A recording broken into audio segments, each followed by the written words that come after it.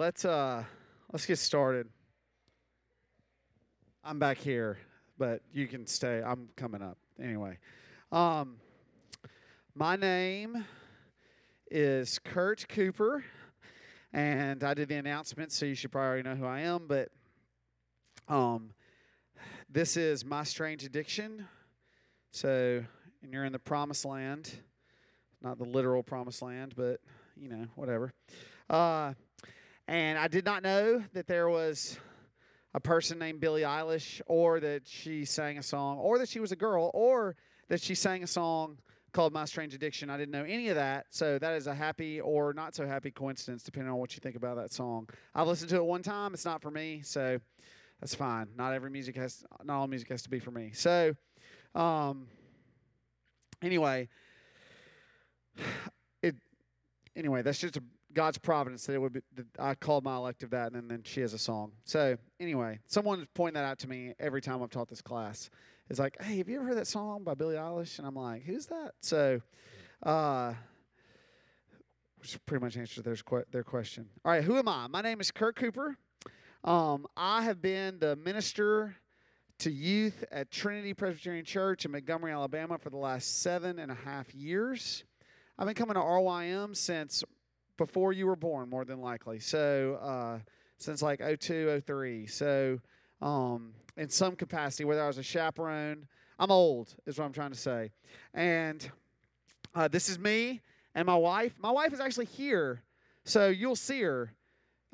She's here. She's not here in this room right now because she has to hear me talk all the time, and so she's fine missing 45 minutes of me talking. So that's her, though. Her name's Marty, and we were married in 2005.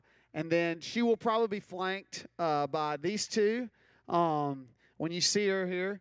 On your right is Campbell. He is 7. He assumes that every high school student he meets, 1, knows me, and 2, he can tell them what to do, and they'll do it. So just get ready for that. But he's really sweet. And then Grayson is on your left. He is 2 years old, and he looks sweeter, but is much less sweet. So just be careful about him. Just watch out for him. I don't know what we're going to do with him. He's fierce. So anyway, that's my family. That's who we are. We will see you around on the beach. You'll catch us in between Grayson's fits, doing whatever. But and I'm happy to be here with you. And I guess that's really all you need to know about me. I'm going to make fun of myself a lot, and I might make fun of you a little bit too. So, but that's okay. Trust me, it'll mostly be about me and less about making fun of you. Anything else? I guess not. Why don't I pray, and we'll get started. Lord, we do pray that you would let us see ourselves as you see us, and we pray that you would that you'd illuminate our minds, and that you give us wisdom as we think about these things, that you would encourage us this week, convict us this week, point us to Christ this week. In Jesus' name, amen. All right, well, as every elective should, I'm going to start talking about some old dead white men. So here we go. Now look, there's nothing wrong with being old or dead or white or a man. There's nothing wrong, but that's something that all three of these people have in common, along with a couple of other things. They were all alive for a brief window of time in the 1800s, or the 19th century, as we like to call it. I found out that the 1800s were the 19th century, like, kind of late in life. It's been more than a decade since I've known, but I was still like, I was older. Also, the fact that what makes the sound when you snap is your middle finger hitting this part of your hand and not like the actual that. Like, I've discovered that like pretty late in life too. So now everyone is snapping, and I've ruined the elective. Anyway, this is not a sorority bid session. Keep your snaps to yourself. So that is a super deep cut joke that only a couple of people can get. Anyway, but I want to talk about these old men. Let's start on the left with Sir Robert Christison. Sir Robert Christison was born in Scotland. he was a doctor, and he was an accomplished doctor. He became the president of the British Medical Association. So he was like one of the most foremost doctors of his time in his country and in the world. All right? And one of the things that Sir Robert Christensen did, as you can tell by the name Sir, he was knighted, but is that he studied the effect of certain substances on the human body. He was a research physician. And one of the cool things that he did, I just have so much respect for this guy because there's a lot of ways you can say this, but this guy was just very brave. And one of the things that he did was he would ask for volunteers to come and take substances and then tell him what they were experiencing, like what it felt like. And when he couldn't find someone to take the substance because it was dangerous, he would just take it himself. So he would take like arsenic and cyanide and strychnine. He would take these things that definitely kill you, okay? And he would just write, and then he was 60, 70, 80 years old while he was doing this. He would write down how he was feeling, and then his assistants pump his stomach, and like when he was about ready to pass out, so that they could study like the effect of certain chemicals on the body. So when you meet a doctor and you think, oh man, he must be so tough, he got through med school, just think of Robert Christensen, because this is like what a real doctor looks like, okay? If you're a doctor in here, I'm not trying to talk trash, but how many times have you taken arsenic? That's all I'll ask. Anyway, so one day, Robert Christensen took a substance, and the reaction that he had was this. He was 80 years old, and as soon as he took it, he decided he would go for a walk. And he went on a 15-hour, 10-mile walk through Scotland, okay, which is not exactly flat land, by the way. And he came back, and he went to bed, and he woke up the next day, and he felt great. And he thought that he had discovered the elixir of life, the drug that was going to cure everything. What he had taken was cocaine, all right? John Pemberton fought John S. There are two John Pembertons in the Civil War. John C. Pemberton is the more famous John Pemberton for war. This guy is probably, John S. Pemberton is more famous in popular culture now, even though you probably don't know who he is. He fought in the Civil War. He fought on the losing side. So he was grievously injured and fighting in Georgia, where he's from. And just like Georgia football, he managed to lose. No, I'm just kidding. Come on. That was just right there for me. But no, he got injured really badly, and I don't know if you know what it was like to get injured in the Civil War, but the kind of surgery they did there was like, I got shot in the foot. And they're like, okay, well, we'll just cut it off. Like, that's the surgery that we do, is we just cut off the foot. And so he was in a lot of pain, and he was addicted to morphine. He was trying to figure out some way to curb his morphine addiction. He was also a pharmacist. And so he developed this thing called French wine with coca, which had cocaine in it as well. And it helped him curb his addiction to morphine. This French wine, non-alcoholic wine with cocaine syrup mixed in. And he eventually changed the name because French wine with coca didn't really work. He just changed it to Coca-Cola.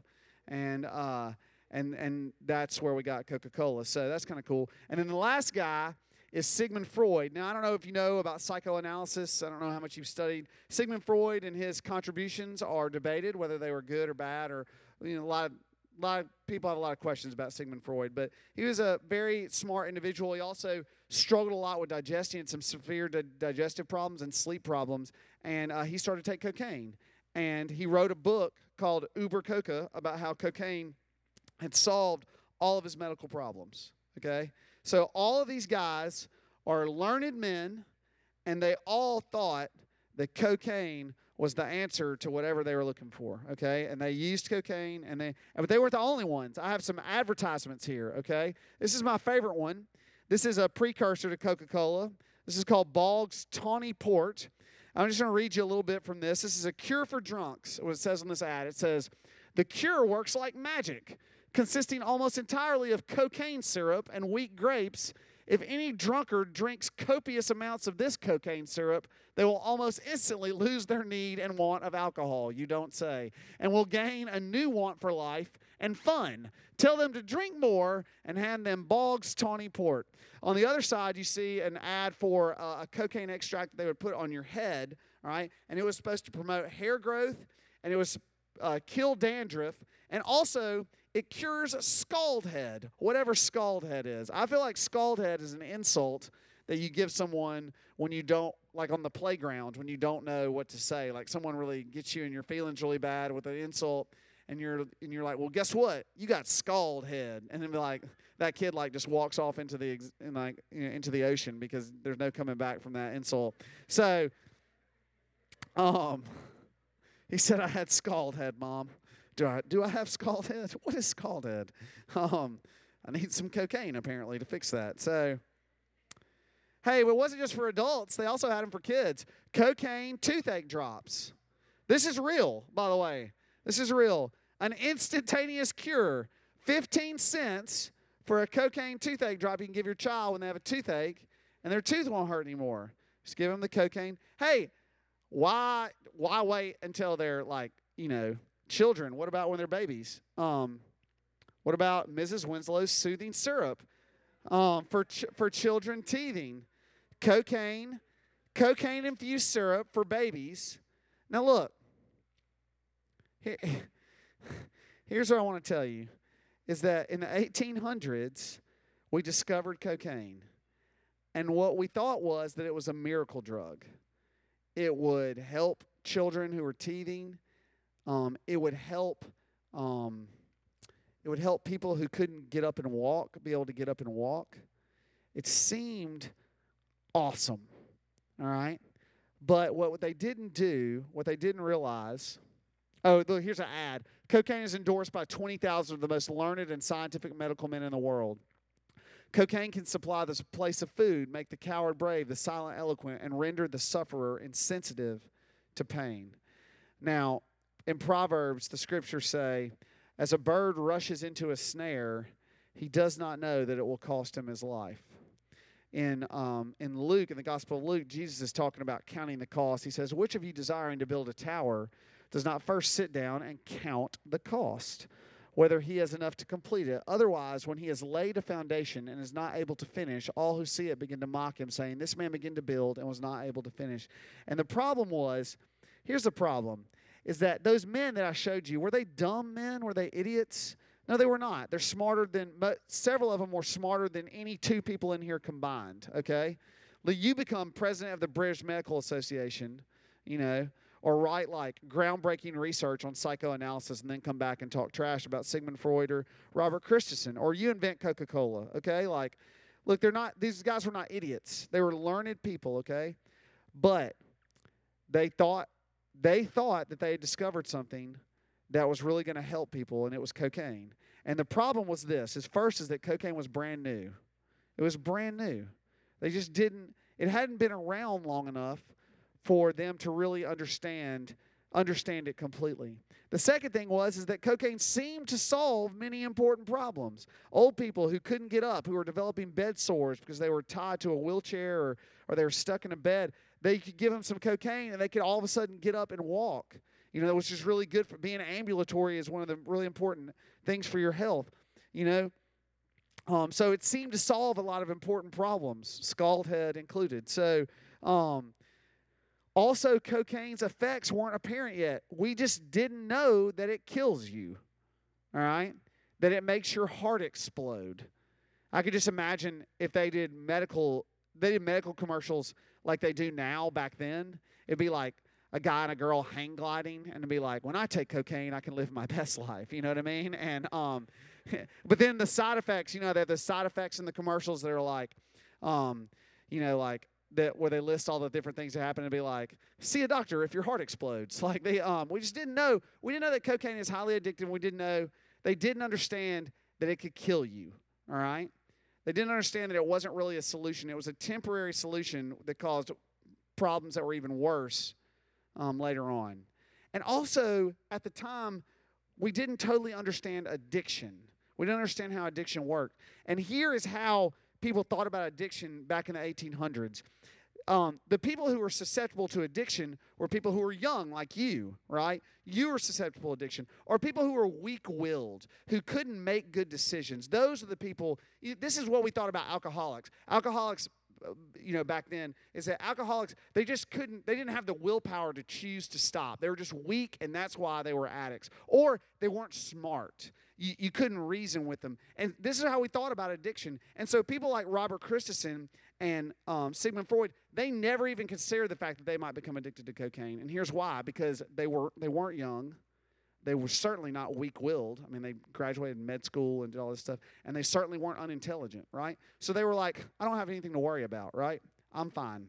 Now we understand that that's not at all how addiction works. That your intelligence level or your willpower level, whatever that is, or your age doesn't really preclude you in any way from being addicted. You can be addicted at any time. The oldest person in here, the youngest person in here could become addicted to something, right? So we didn't understand addiction. So look, some of you are like, hey, I thought this was about phones, and I'm at church camp, and this guy keeps talking about cocaine, and I'm a little confused. And that's fine, okay? I've got you disoriented, which is right where I want you, all right? Here's what I want to suggest to you, okay? Here's what I want to suggest to you. Cocaine was new. It solved important problems. We didn't understand its effects. And also, we didn't understand addiction. Everything that I've just said about cocaine can also be said about smartphones. Every single thing that I just said. Let's talk about it for just a second to prove my point. Are smartphones new? Yes, they are extremely new. The iPhone was released in 2007. 2007. I was talking with these people over here in the front row, and like when the iPhone was released, the oldest person I was talking to was 5 years old, like barely making memories at that point, like that she can actually remember. Some of you in here were born in 2005, 2006. Like the iPhone is just barely younger than you. So you've lived your entire lives being able to Google stuff wherever and whenever you want. And that is a dramatic difference from like me, okay?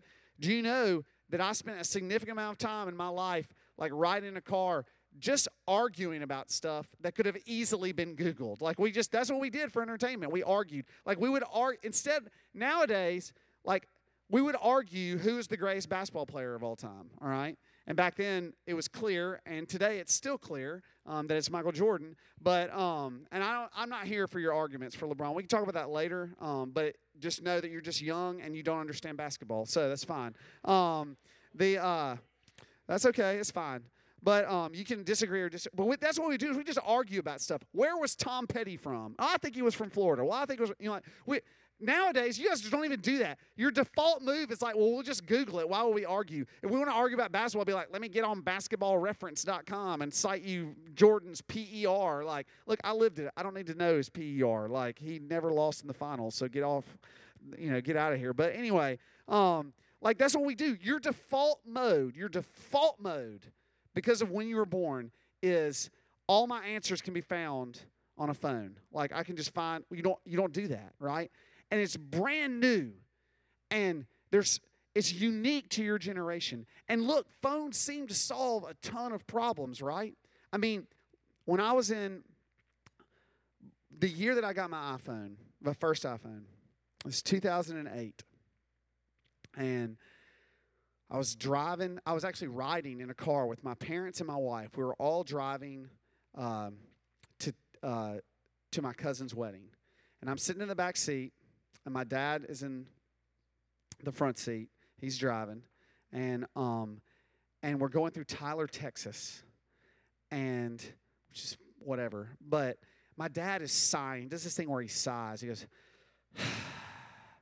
that's what I know when my dad's really mad. And unfortunately, also, that's what you know when I'm really mad too. But I picked that up from him. But he was sighing, and he was just like, I'm just so mad. And I was like, Dad, I wasn't really paying attention to him. I was like, Dad, why are you so mad? And he was like, this road that we're on, this turn, it's not on this map that I have. Now, he had a paper map. I know you guys are like, what? He had his compass out. It was strange. Astrolabe. He was like, it was the North Star. Anyway, but He says, not on my map. And I said, Dad, can I see that map for a second? And he handed it back to me in the back seat, and I was looking at it. I was like, Dad, this map was made in 1995. It's like more than, I can't even do the math right now. It's like 13 or 14 years old. I was like, do you think that the roads in Tyler, Texas could have changed in the last 14 years? And he was so mad. He was like, I'm going to get a Garmin today. And we got to the wedding eventually, and he went and bought a Garmin at Target immediately. We used my iPhone to get the rest of the way. But, like, that's an experience that for most of you will never have, right? Because this is what's so new, right? Is that I remember, I know I'm old to you guys. I know I'm old, but I'm not that old. And I remember when no one had a cell phone and no one could Google anything, and there was no Google, right? I remember when there was no internet. And that, like, I tangibly remember it, okay? Like, I could tell you, like, but you guys can't. That's how new and brand new and groundbreaking this is, right? Is that it's new, it solves important problems, right? But here's the other thing that's really important for your generation specifically, is that we don't know the effects of smartphone use and overuse yet. Like, we're starting to get a picture of it, but we still don't know. And you know who the guinea pigs are who are going to tell us what it's like to have always lived on that? You are. You are the guinea pigs. We're going to give you these phones way young, or your iPads or whatever, and we're going to let you get on these screens, and we're just going to see what happens. And no one is like, this is not a plan that's been specifically laid out, but like, this is what's happening. And we don't know. It could be that years from now, like, we're looking at old ads where kids are playing with iPads and phones and being just as, and laughing just as hard and being just as aghast as we are that we gave kids cocaine, right? That could be what happens here. We could look back and be like, why would they ever give kids that technology that young? Like, it has all these negative effects. Just don't know, right? We just don't know.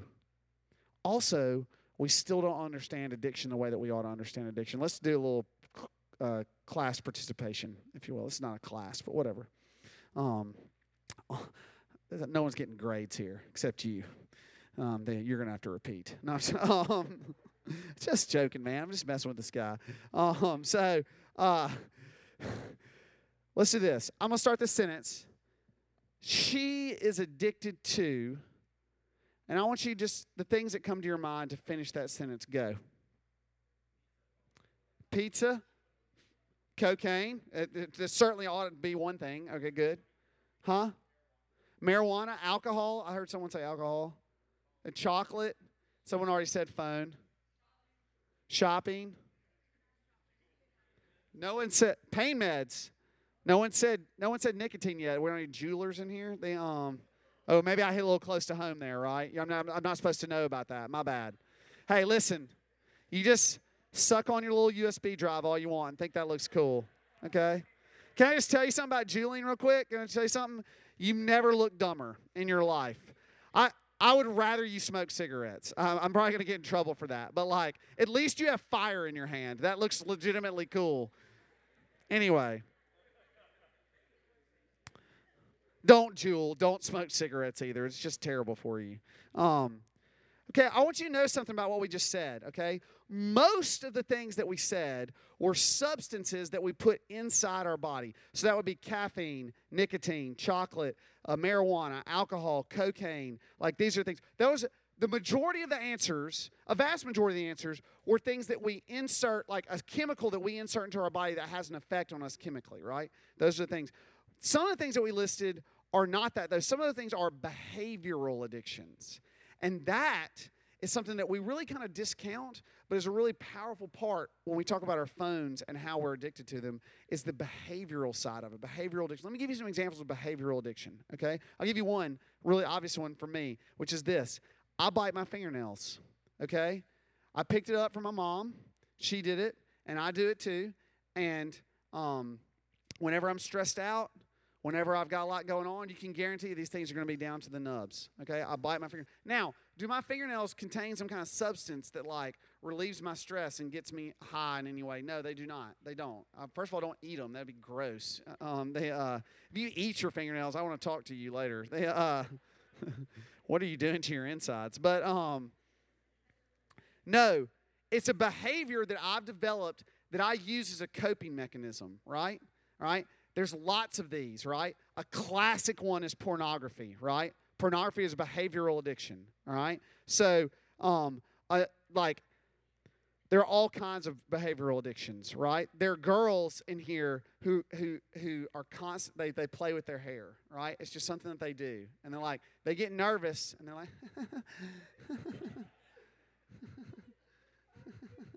and they do this. Why are they doing that? Is that giving them something? No, it's something that they have learned to do to cope with whatever stressor is in their life. And what's interesting about behavioral addictions is that this thing can happen called classical conditioning, where a behavior, we can associate a behavior with some kind of stimuli that we receive so that they join together. And in fact, there's been some study done on this. There's this guy in Russia, and he experimented on dogs. His name was Pavlov. And what he did, just in case you haven't heard about this, is that what he did, and they would not let him do this now because people hate science or love animals. I don't know. It's one of those things. But he would surgically insert a gauge into one side of the dog's mouth that would trap all of the saliva that was coming in from one side. And he measured how much the dog salivated. And I don't know why he got the idea to do this. But actually, it was really profitable, so who am I to judge? What he discovered was that anytime that his assistant came into the room, that the dogs would salivate more. And he quickly realized that that was because his assistant was the one that was in charge of feeding the dogs. So when they saw him, they associated the food. So he developed this mechanism where instead of the assistant feeding them, he would ring a bell. And whenever he would ring the bell, food would drop down to their bowls and they would eat, okay? And he would ring the bell, they would eat. He would ring the bell, they would eat. He would ring the bell, they would eat. And that's kind of how it worked, right? Well, eventually it got to the point where he could just ring the bell. And without feeding them, without even receiving the food, the dogs would begin to salivate and salivate and salivate, right? The stimuli, that bell ringing, they had associated with eating. They converged. And they'd been classically conditioned to associate this bell with them eating. And what's so interesting about that, okay, whether you like dogs or saliva or whatever, what's so interesting about that is this, is that we are classically conditioning ourselves. I've got some videos here, and I'm really hoping the sound works because, I want to show y'all exactly what I'm talking about. Let's see if this works. Yeah. Reflexes keep us alive, but we're not born with programmed reactions. Sometimes new stimuli can provoke a near universal response, like when this guy walks past people and pings his own cell phone.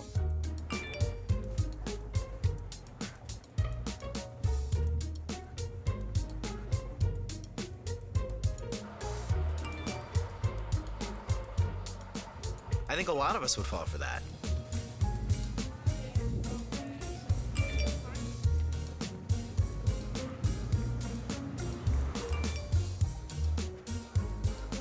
What you're seeing here is classic conditioning. It's Pavlovian. Essentially, there is a stimulus that is linked to a type of behavior, and the two eventually merge completely. So whenever you hear that sound, you will immediately reach for your phone. I actually checked my cell phone while watching the clip. All right, so did I hear what he said? He said, this is classical conditioning, that we are training ourselves that when this thing calls, we respond. I got one more video to show you guys because I like fun about classical conditioning. I just could not do it again. Hey, Dwight, do you want an Altoid? What do you think?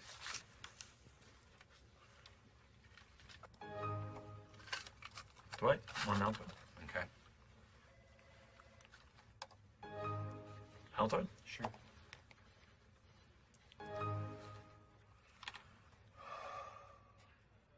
What are you doing?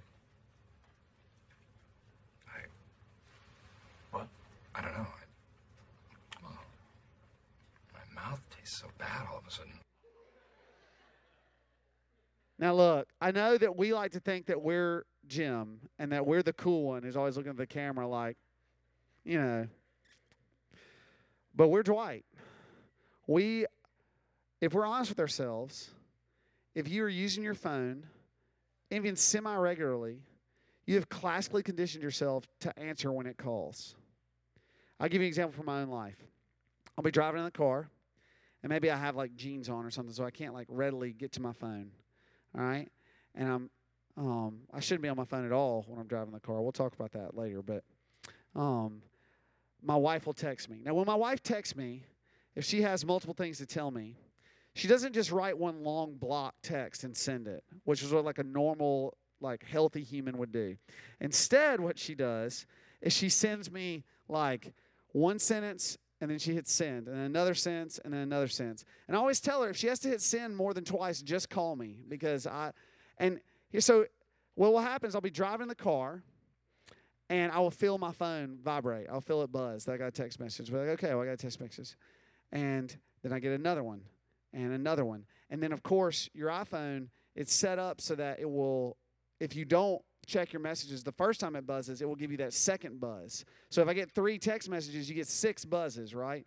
And me, I'm a 39-year-old mature adult. That's allegedly who I am. I will be in my car, driving, yelling to absolutely no one, alone in the car. I'm driving right now. I can't answer my phone. Why is that? Because I have trained myself with when that thing buzzes, I need to respond to it. I have this, and when I can't, I'm agitated. That is interesting. That is a relationship worth exploring. Is that when this thing calls to me, I'm frustrated and angry if I cannot respond to it. It begs the question, who's in charge, right? It begs the question, who's the master and who's the slave? All right? Who works for who? Okay. I want to finish this up by talking about idolatry, because I think where I'm wanting to go is that in many ways this phone is like an idol to us. And the Bible has a lot to say about idolatry. This is in Romans. Romans chapter 1, Paul's writing, he says, "Therefore God gave them up in the lust of their hearts to impurity, to the dishonor of their bodies among themselves, because they exchanged the truth about God for a lie." And this is the part I want to focus on. They worshiped and served the creature rather than the Creator, who is blessed forever. Amen.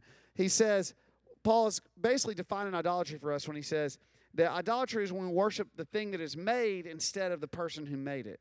When we worship the created thing instead of the Creator, specifically God. Tim Keller, which is my pseudonym for when I write books, come on, that's not even a good joke, but thank you for that courtesy laugh. He says, and he's not the first person to say this either, so an idol is usually a good thing that we make ultimate. We say, unless I have that, I am nothing, okay? I want to suggest to you today, the first day together of 3, that your phone is quite possibly an ultimate thing. And here, we'll do a little thought exercise just to prove that, okay? Why don't you just turn your phone off for the month of July? Why not? I mean, you can live without it. We've lived for thousands of years without phones, right? Like, you'll probably still get 3 meals a day. And just the very thought of that has got some of you stressed out. Or some of you are just like, I could never, ever do that. That is a sign. That is at least a sign. It doesn't mean that you're a hopeless idolater, but it is a sign that your phone quite possibly has become an ultimate thing. It's become a thing that you can't imagine living and thriving if you don't have it, all right? And so this is where I want us to land today, okay? This is where I want us to land, is that we're forced to face the reality that our phones have become ultimate things and that we can't imagine living and thriving without them. And this is a really important part, that our phones, that we believe that our phones give us access to our most core desires, like belonging and security and knowledge. Now, what am I saying here? I'm not saying, when I say that this is quite possibly an idol in your life, I'm not saying that you worship the phone itself for its phoneness. Then there are people, rare people, who do that, right? There are people who are like, oh, the RAM, like the pixels, like look at this bezeling. Like, okay, listen, those people exist. I will grant you. I went back and looked at the first time the iPhone was introduced at the keynote that Steve Jobs did. And there are some nerds there who are really, like, revealing their nerdery. Like, you know how, like, when you scroll on the phone, like, when you get to the end of a list, it, like, bounces and comes back? You go back and watch this. When Steve Jobs does that the first time, there are people like, oh, they're, like, losing their mind. There's nerds in Silicon Valley who are just like, he's like, isn't this cool that we do this? And they're like, no. And they're like, their minds are melting. And, like, it was cool at the time. I'm not saying that you're worshiping, like the technical aspects of your phone. Most of you take all that for granted, okay? You're not really worried about that.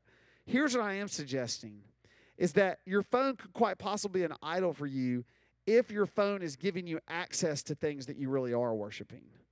Your sense of security, your sense of belonging, like the idea that you know things or that you're knowledgeable. If your phone is your access to those feelings, all right, your primary access to those feelings, that's a great recipe for idolatry. That's a great recipe for idolatry. You know, we like to think that we're way more mature and way more knowledgeable than the people who lived, like, in even Jesus' time or before then. You know, I mean, they didn't have the internet. They didn't have cars. They didn't have a telephone. Like, how smart could they be or whatever? But we're really not that different from them. We're really not. Have you ever seen the movie Gladiator with Russell Crowe? There's a scene. It is a good movie. And there's a scene in that movie early on where he is praying to the Roman gods for his wife and his son. And the spoiler alert is that they are not going to make it. So R.I.P. to them. Necessary rip them. But he has like a little wooden woman and a little wooden boy that he sets down. They like represent his family. He takes with him to war. And he sets them down in front of some candles and some other idols, right? And he prays to the gods. Now, in that moment, does Maximus believe that those wooden statues or those marble statues are what's going to keep his children or his wife safe?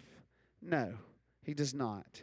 He believes that those things represent some higher reality, right? People in the olden times, they didn't worship the statues because they were for their marble or for their onyx or for their statueness. They worshiped them because they represented something higher that they felt answered their core needs and desires, all right? The truth of the matter is that our idols are more sophisticated. This is more sophisticated. But they're not that much different from these, right? Because these things that we hold in our hands, and these could be held in your hand, these things that we hold in our hands, we think that they connect us to something that we have to have. And therefore, they are very much like these idols, okay? And that is a relationship that's worth exploring. This is not going to be Kurt coming down on you about your phone use, all right? That's not what this elective is about. I'm going to tell you what we're going to do for the rest of the time, then we're going to close. Today all I wanted to do was establish the fact that it's quite possible and even likely that your phone is a source of idolatry for you. The second thing I want to do is I want to talk about how your phone is changing who you are. It's changing you. It's making you a different person than you would be without it. All right, we're going to go through that. We're going to spend all tomorrow talking about that.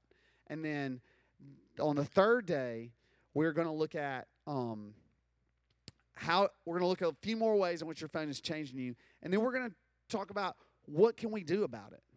Can we do anything about it? And what is there to do? What can we learn from the gospel and what it has to say about idols and the breaking of idols and worshiping the creator instead of the created things? What can we do and how can we apply that to phones so that we can kind of take ownership of our phone, that we can hold our phone up, put our phone on the altar to Jesus Christ and say, I give this to you as well, right? So that's our map for what we're going to do. But today, I just want you to consider the possibility And if you're taking this class, I feel like you maybe have already considered the possibility that your phone is an idol, all right? It's a dangerous idol in your heart. Okay, that's all. For today, I'm going to close in prayer. Actually, I'm going to ask a leader to close in prayer. And let me choose you. Yes. Yeah. Will you pray for us?